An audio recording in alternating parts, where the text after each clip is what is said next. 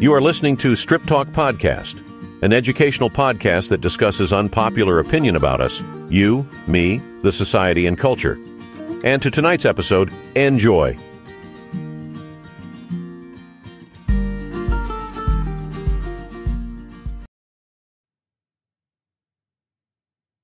All right, with me this evening is a wonderful, amazing, and inspirational gentleman. His name is Kyle Jetzel. I'm so happy to have Kyle in the studio tonight, and you're going to find out why shortly. In October of 2021, Kyle Jetzel lost his wife of 30 years and the mother of his 6 kids. She died suddenly after a brief illness. For the next 6 months, he documented thoughts, ideas, and stories and combined them into a book titled Facing My Biggest Fears: 180 Days of Surviving and Thriving After the Death of My Beloved Shelley. Kyle is one gentleman who has been through hell and back and still has a top 1% happy family. He's going to tell us more about that. And he can show others also how to thrive through life-altering tragedy. And that is why we have him here on the show tonight. Ladies and gentlemen in particular, please let's make welcome Kyle Jetzel. Hi, Simi. How are you doing? Fine, thank you. It's a very rare privilege to have you join me on the show tonight, Kyle. I'm excited to be here. And chat with you, Simi. You know, I saw your story and it really piqued my interest, and I said I couldn't but get to know more about you and how you're thriving through what you've been through, which I know will help a lot of people also going through the same thing that you've been through and you're still going through at this stage. So could you briefly tell us what your experience was like losing your wife? Well, that's a heavy question. You're starting off pretty solid there. So, my wife previously in our marriage had a couple of different health issues that we had worked through together. But when she got sick, she got really sick really fast. And when they put her in the hospital, I knew kind of inherently, I felt like this might be real trouble for us. Wow. And so I remember, sometimes when you're faced with tragedy, you pray to God and you ask for help and you say, hey, please heal her. Or, there's a lot of different things you start to do whenever you start to face these tremendous things in your life. Right. And I think we've all done this, right? We start making deals with God. We start counting all the ways we've done good things and say, hey, I've done all these good things. Just do this one thing for me. But as time passed and she was in the hospital for a few days, I realized there may be a good chance that she would not make it. And I had this feeling come over me that I might lose her. This isn't something you want to tell everybody, right? It's not something you want to, call your mom or right. Tell your kids, hey, your mom's going to die. I mean, it's just not something you really want to do. Right. But I do remember feeling like I needed to prepare my kids. And so I think a couple of days my wife passed on a Monday morning or a Monday afternoon. And I remember on that Saturday night prior to that, I called all my kids to my house. I have 2 of them that are married now with wives. Okay. I called them all to the house and I asked them to come over and visit. And I think in my own little way, I think I prepared them. And I talked to them about how, my wife and I had faced difficulties before in our lives. I won't go into the details of all of those things, but she had faced some tragedy and some difficulty in her life prior to us marrying, and I had too. And then together we had faced some difficult experiences with our 2 sons that are on the autism spectrum, and some of the stress that goes along with that.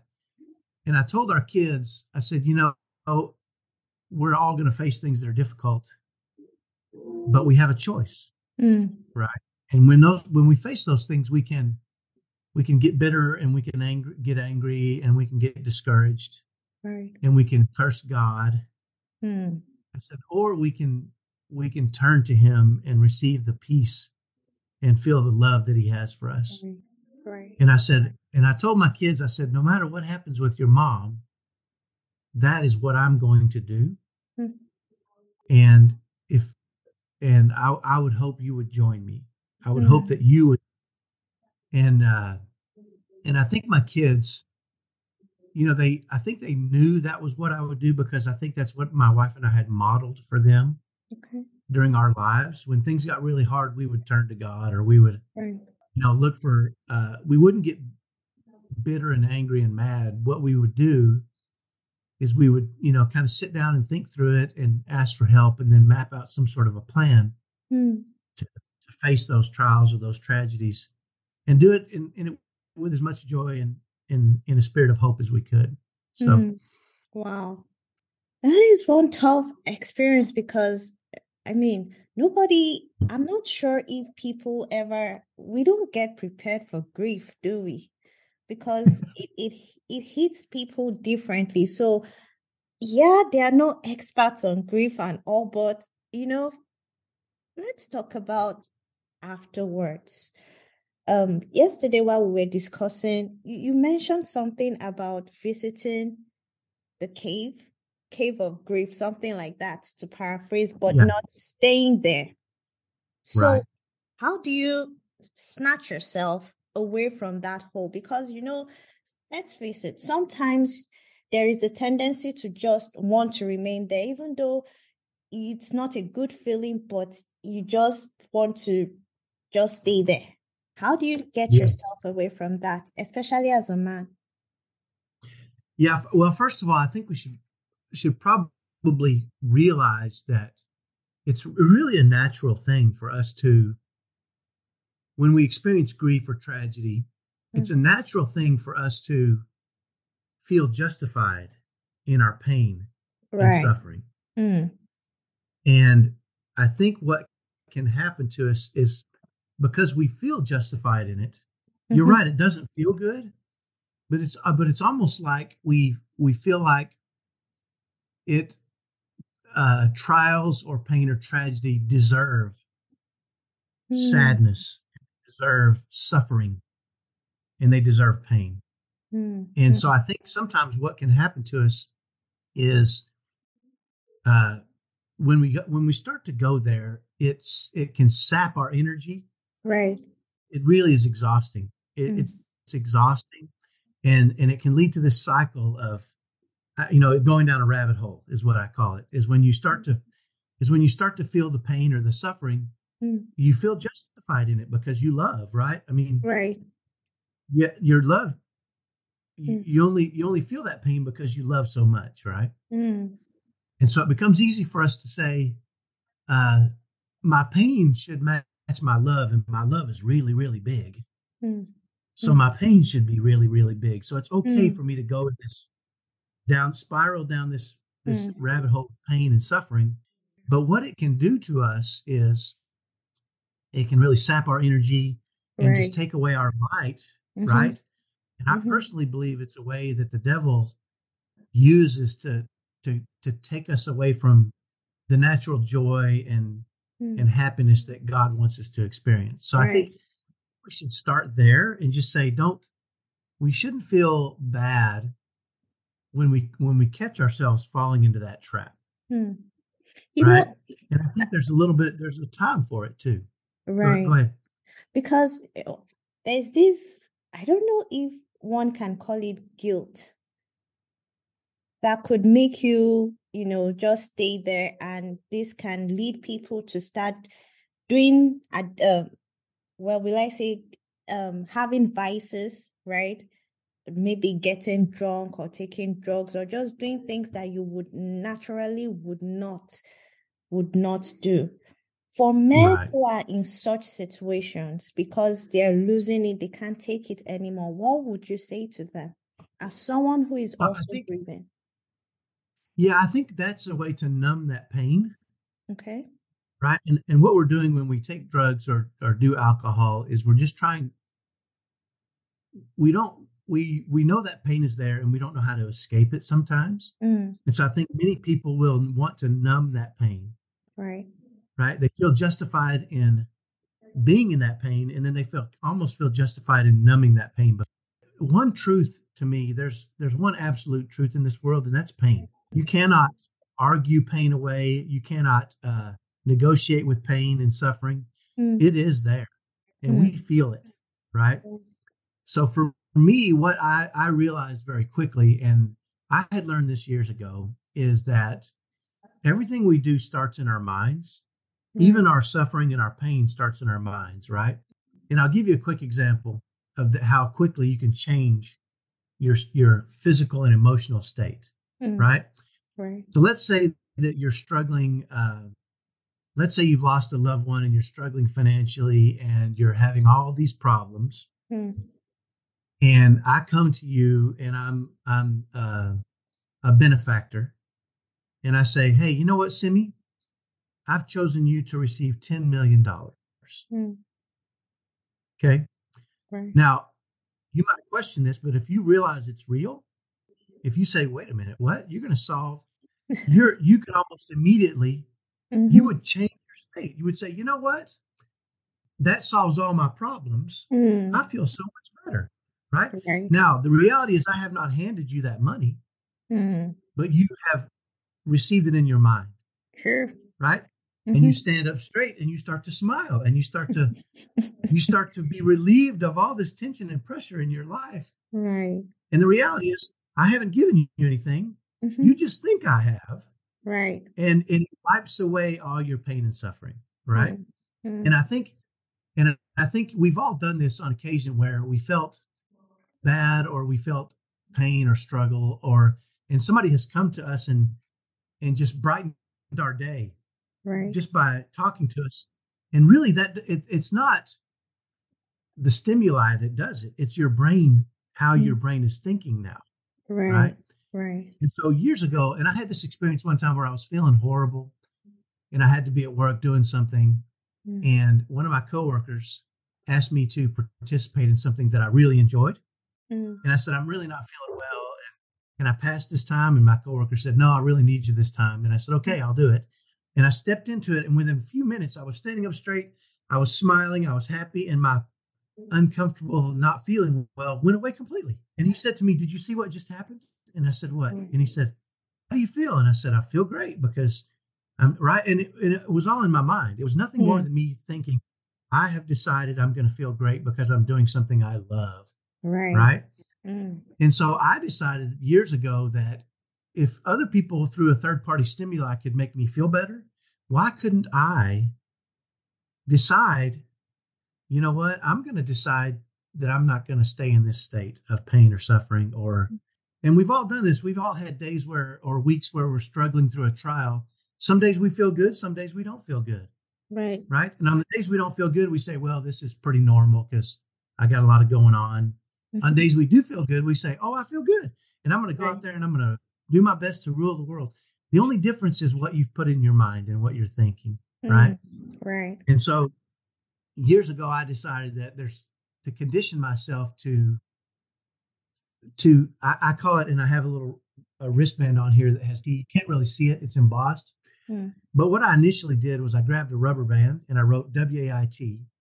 And that stands for what am I thinking? Okay. Yeah. What am I thinking? And I would snap it all day long and I would say, what am I thinking? What am I thinking? What am I thinking? And I conditioned myself to be conscious of my thoughts. Right. Because too many of us walk around and we let our minds wander and we let the world determine what we think. That's true. And the only thing what I see is so many people, the hardest thing for them to do is control their minds. But that is absolutely the only thing that you have complete control over in your whole life is your mind. But so many people don't control what's going on in their minds. And so it leads them down these paths that can be difficult, right? So I decided a long time ago, I'm gonna be conscious of what I think. And I'm gonna direct what I think in all circumstances.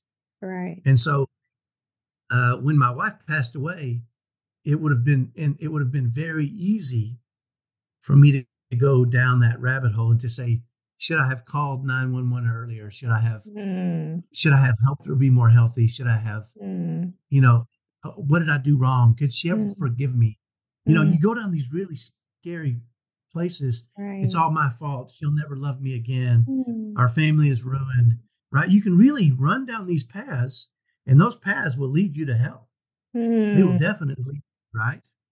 Right. And so what I decided to do was be very conscious of my thoughts. And if I had thoughts that I knew would take me away from goodness and God, I was going to replace them with thoughts that would lead me towards goodness and towards God. So I actually put together a worksheet that I'd like to give you.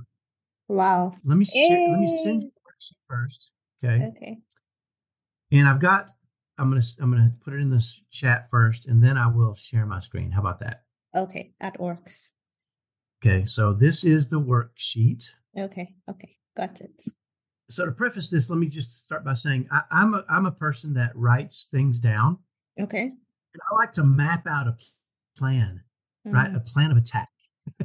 I don't like to, you talked about we can't prepare for tragedy, right? Mm-hmm. But I personally believe that we can prepare for tragedy. Yes. And let me tell you what I mean. Before I share my screen, I'm just going to tell you what I mean by that. Okay. So after my wife passed away, everywhere I went, I was married to this woman for 30 years. Right. I was married to her longer than I was not married to her. So the most of my life was spent with my wife. Right. Right. And over the years, we had gone through ups and downs in our marriage, but we had created what I like to call a top 1% happy marriage. Great. So she and I were so in love with each other, right? And when she would walk into a room, I would light up. Wow. And it was beautiful. People would see that, and they would say, "Wow, what?" We went to one time to change our banking account information from one bank to another. Right. And as we sat in front of the banker as she was doing this, my wife and I were just chatting and just, enjoying our time together. And it took about 15 minutes. And when we were done, the lady that was working with us, she said, "Are you guys newlyweds?" And my wife started laughing. And my wife said, "No, we've been married 25 years. And the lady said, "I've never met a couple. I meet a lot of couples that are newlyweds that are like starting over, second marriages and that kind of stuff. And you guys, I can tell, are so in love with each other." And I said, "We are." Right. And it's because we had worked so hard to create this. Right. And so everywhere I went after she passed away, there were reminders of her. Wow. Right. There were places I went that I had never been without her. Right. There were grocery stores I had never gone to without my wife. Wow. There were parks I had never gone, right? And so everywhere I would go, there were reminders of my beautiful wife, right? I remember one time I walked into a grocery store, and it was a gentleman had a big bouquet of flowers. And I used to buy my wife flowers once a month because she loved flowers. Aww. And I saw that bouquet of flowers, and it reminded me of her, and I just broke into tears. Oh, wow. Right? And, and this was happening to me everywhere I went. I would go to the grocery store and I would see an old couple walking through the grocery store, and I would break into tears because I wanted to grow old with my wife, right? And so everywhere, I realized very quickly, once it happened to me once, I needed to prepare myself to face that. And so I would come home and I would say, okay, when I go to the grocery store and I see flowers, I should probably prepare myself to be hit with this wave of pain. Right. And so I think what happens is too often we face tragedy and we struggle through it. And then we just wait and we hope the next one doesn't happen. Yeah, right? Because who would want it to happen, really, Kyle? Right. But we should probably understand that things are going to happen. Right? We shouldn't really sit back and wait for pain. It's going to happen. That's what life is about. Life is about us overcoming these trials and growing and learning. Right. But we all stand back and go, I hope nothing else happens to me. Well, guess what? it's going to happen to you. Wow. Right? Things are going to happen to you. So I decided when things happen to me, I'm going to go home and I'm going to write it down, and I'm going to create a plan for addressing these things in the future so that I'm not shocked by it. We shouldn't be shocked when we have difficulties. So I'm going to share my screen now and I'll share you what I put together for our family. Okay. This is called Good versus Evil. Okay. And you can see across the top here, I have, here's a link to my book for everybody who's watching or listening to this. We'll drop it in the caption, yes. Okay. And then this is Good versus Evil. You know, I just said this, the number one thing people don't seem to have control over is their minds, but that's the only thing we can truly control. And there are ways of thinking. I believe there are ways of thinking that can lead us to success, and there are ways that can lead us to distress.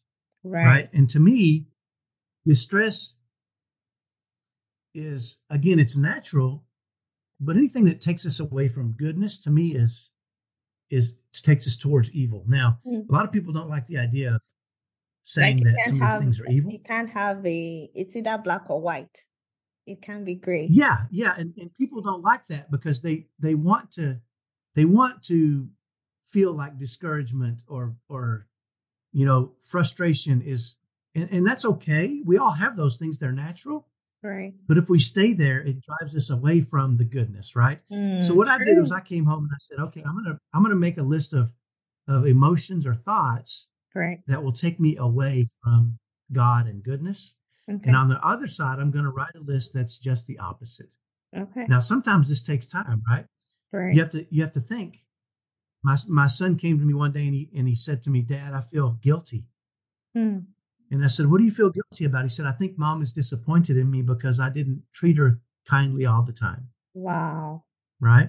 And so I said, okay. So we went over and we grabbed this piece of paper and we wrote guilt. And I said, this is something that's going to drive you away from goodness and God and the love of your mother. What do you think is the opposite? And he said, I think the opposite is she would be proud of me. I said, that's perfect. So we wrote in, she would be proud of me. Right. And I said, so your job is to focus on things that will make her proud of you, right? And he said, I can do that. And he smiled and he ran away happy, right? And so what we were able to do is take these painful emotions and just flip them and create an emotion that allows us to move closer to God and divinity. You know, right? There was something you said which I really liked, I observed from this good versus God goodness versus devil evil. Like the example you just used now, which is the guilt. The guilt could be something that he did in the past, right? But you're focusing on what he can do in the present and in the future to make her happy, to make her proud of. Absolutely. Yeah. Which is very profound. But guess what? Guilt is natural. It can make us, we should have guilt sometimes. We should feel guilt for things we've done wrong, right? Right. But if we live there, we get ourselves in deep trouble, right? Because we're incapable of moving forward and being happy and being joyful because we're living in the guilt. So yeah, you're right. I think the key is to live in these good emotions. Again, we're going to have to visit. God is going to allow the devil to tempt us. True, we're going to visit, but I think too many of us believe that he'll tempt us with robbery or murder or these horrible things. Right. When in reality, if he could tempt us with some sort of bitterness or anger or disappointment, he can move us away a little bit and get us down this path. True. And that moves us away from God and goodness. And he can get, slowly and surely he can start to get control of our minds, and we feel justified in those things. So and then he starts to drag us away from the beauty and the joy and the light that we all want to feel and that God wants us to feel. Right. Great. Wow. Time is really against us, but I'm hoping we'll be able to finish. Okay. So let's talk about the emotions, right? Expressing your emotions as a man when you're grieving. also, I would make reference to something, the conversation we had yesterday, where you said, look, I express my emotions, but it doesn't take me away from my masculinity or something like that. Could you go over that again? You know, I've heard someone before say, and I can't remember who, but he said, I don't see, you know, the tears and the pain and suffering I don't see it as a non-masculine emotion. I see it as an expression of love, right? I also believe in masculinity. A good man is not a weak man. Right. A good man is a really scary man who's learned to manage himself very well, right? Wow. Could you repeat that, please? I said a good man is not a weak man. Mm-hmm. A good man is a really scary man that has learned to manage his emotions, right? Wow. There's no virtue in being weak Mm-hmm. and kind. There's tremendous virtue in being really, really scary and kind, right? A good man is a man that can knock you out if he needs to, but he doesn't, because he is in control of himself, right? And so I think, you know, growing up, I played a lot of sports and was very physical, and I boxed for a few years. So there is a rage and an anger inside of me, right?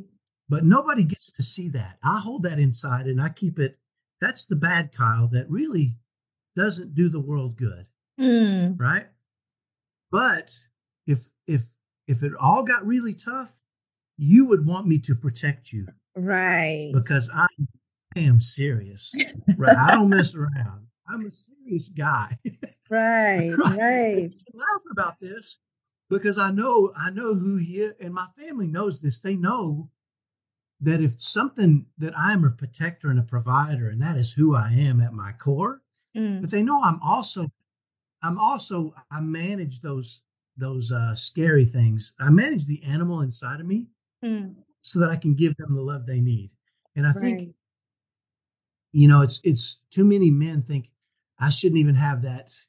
I shouldn't even be a masculine man or have that animal inside, because that's just wrong. No, it's not wrong. If it all goes down, we need animals to protect and provide. Right?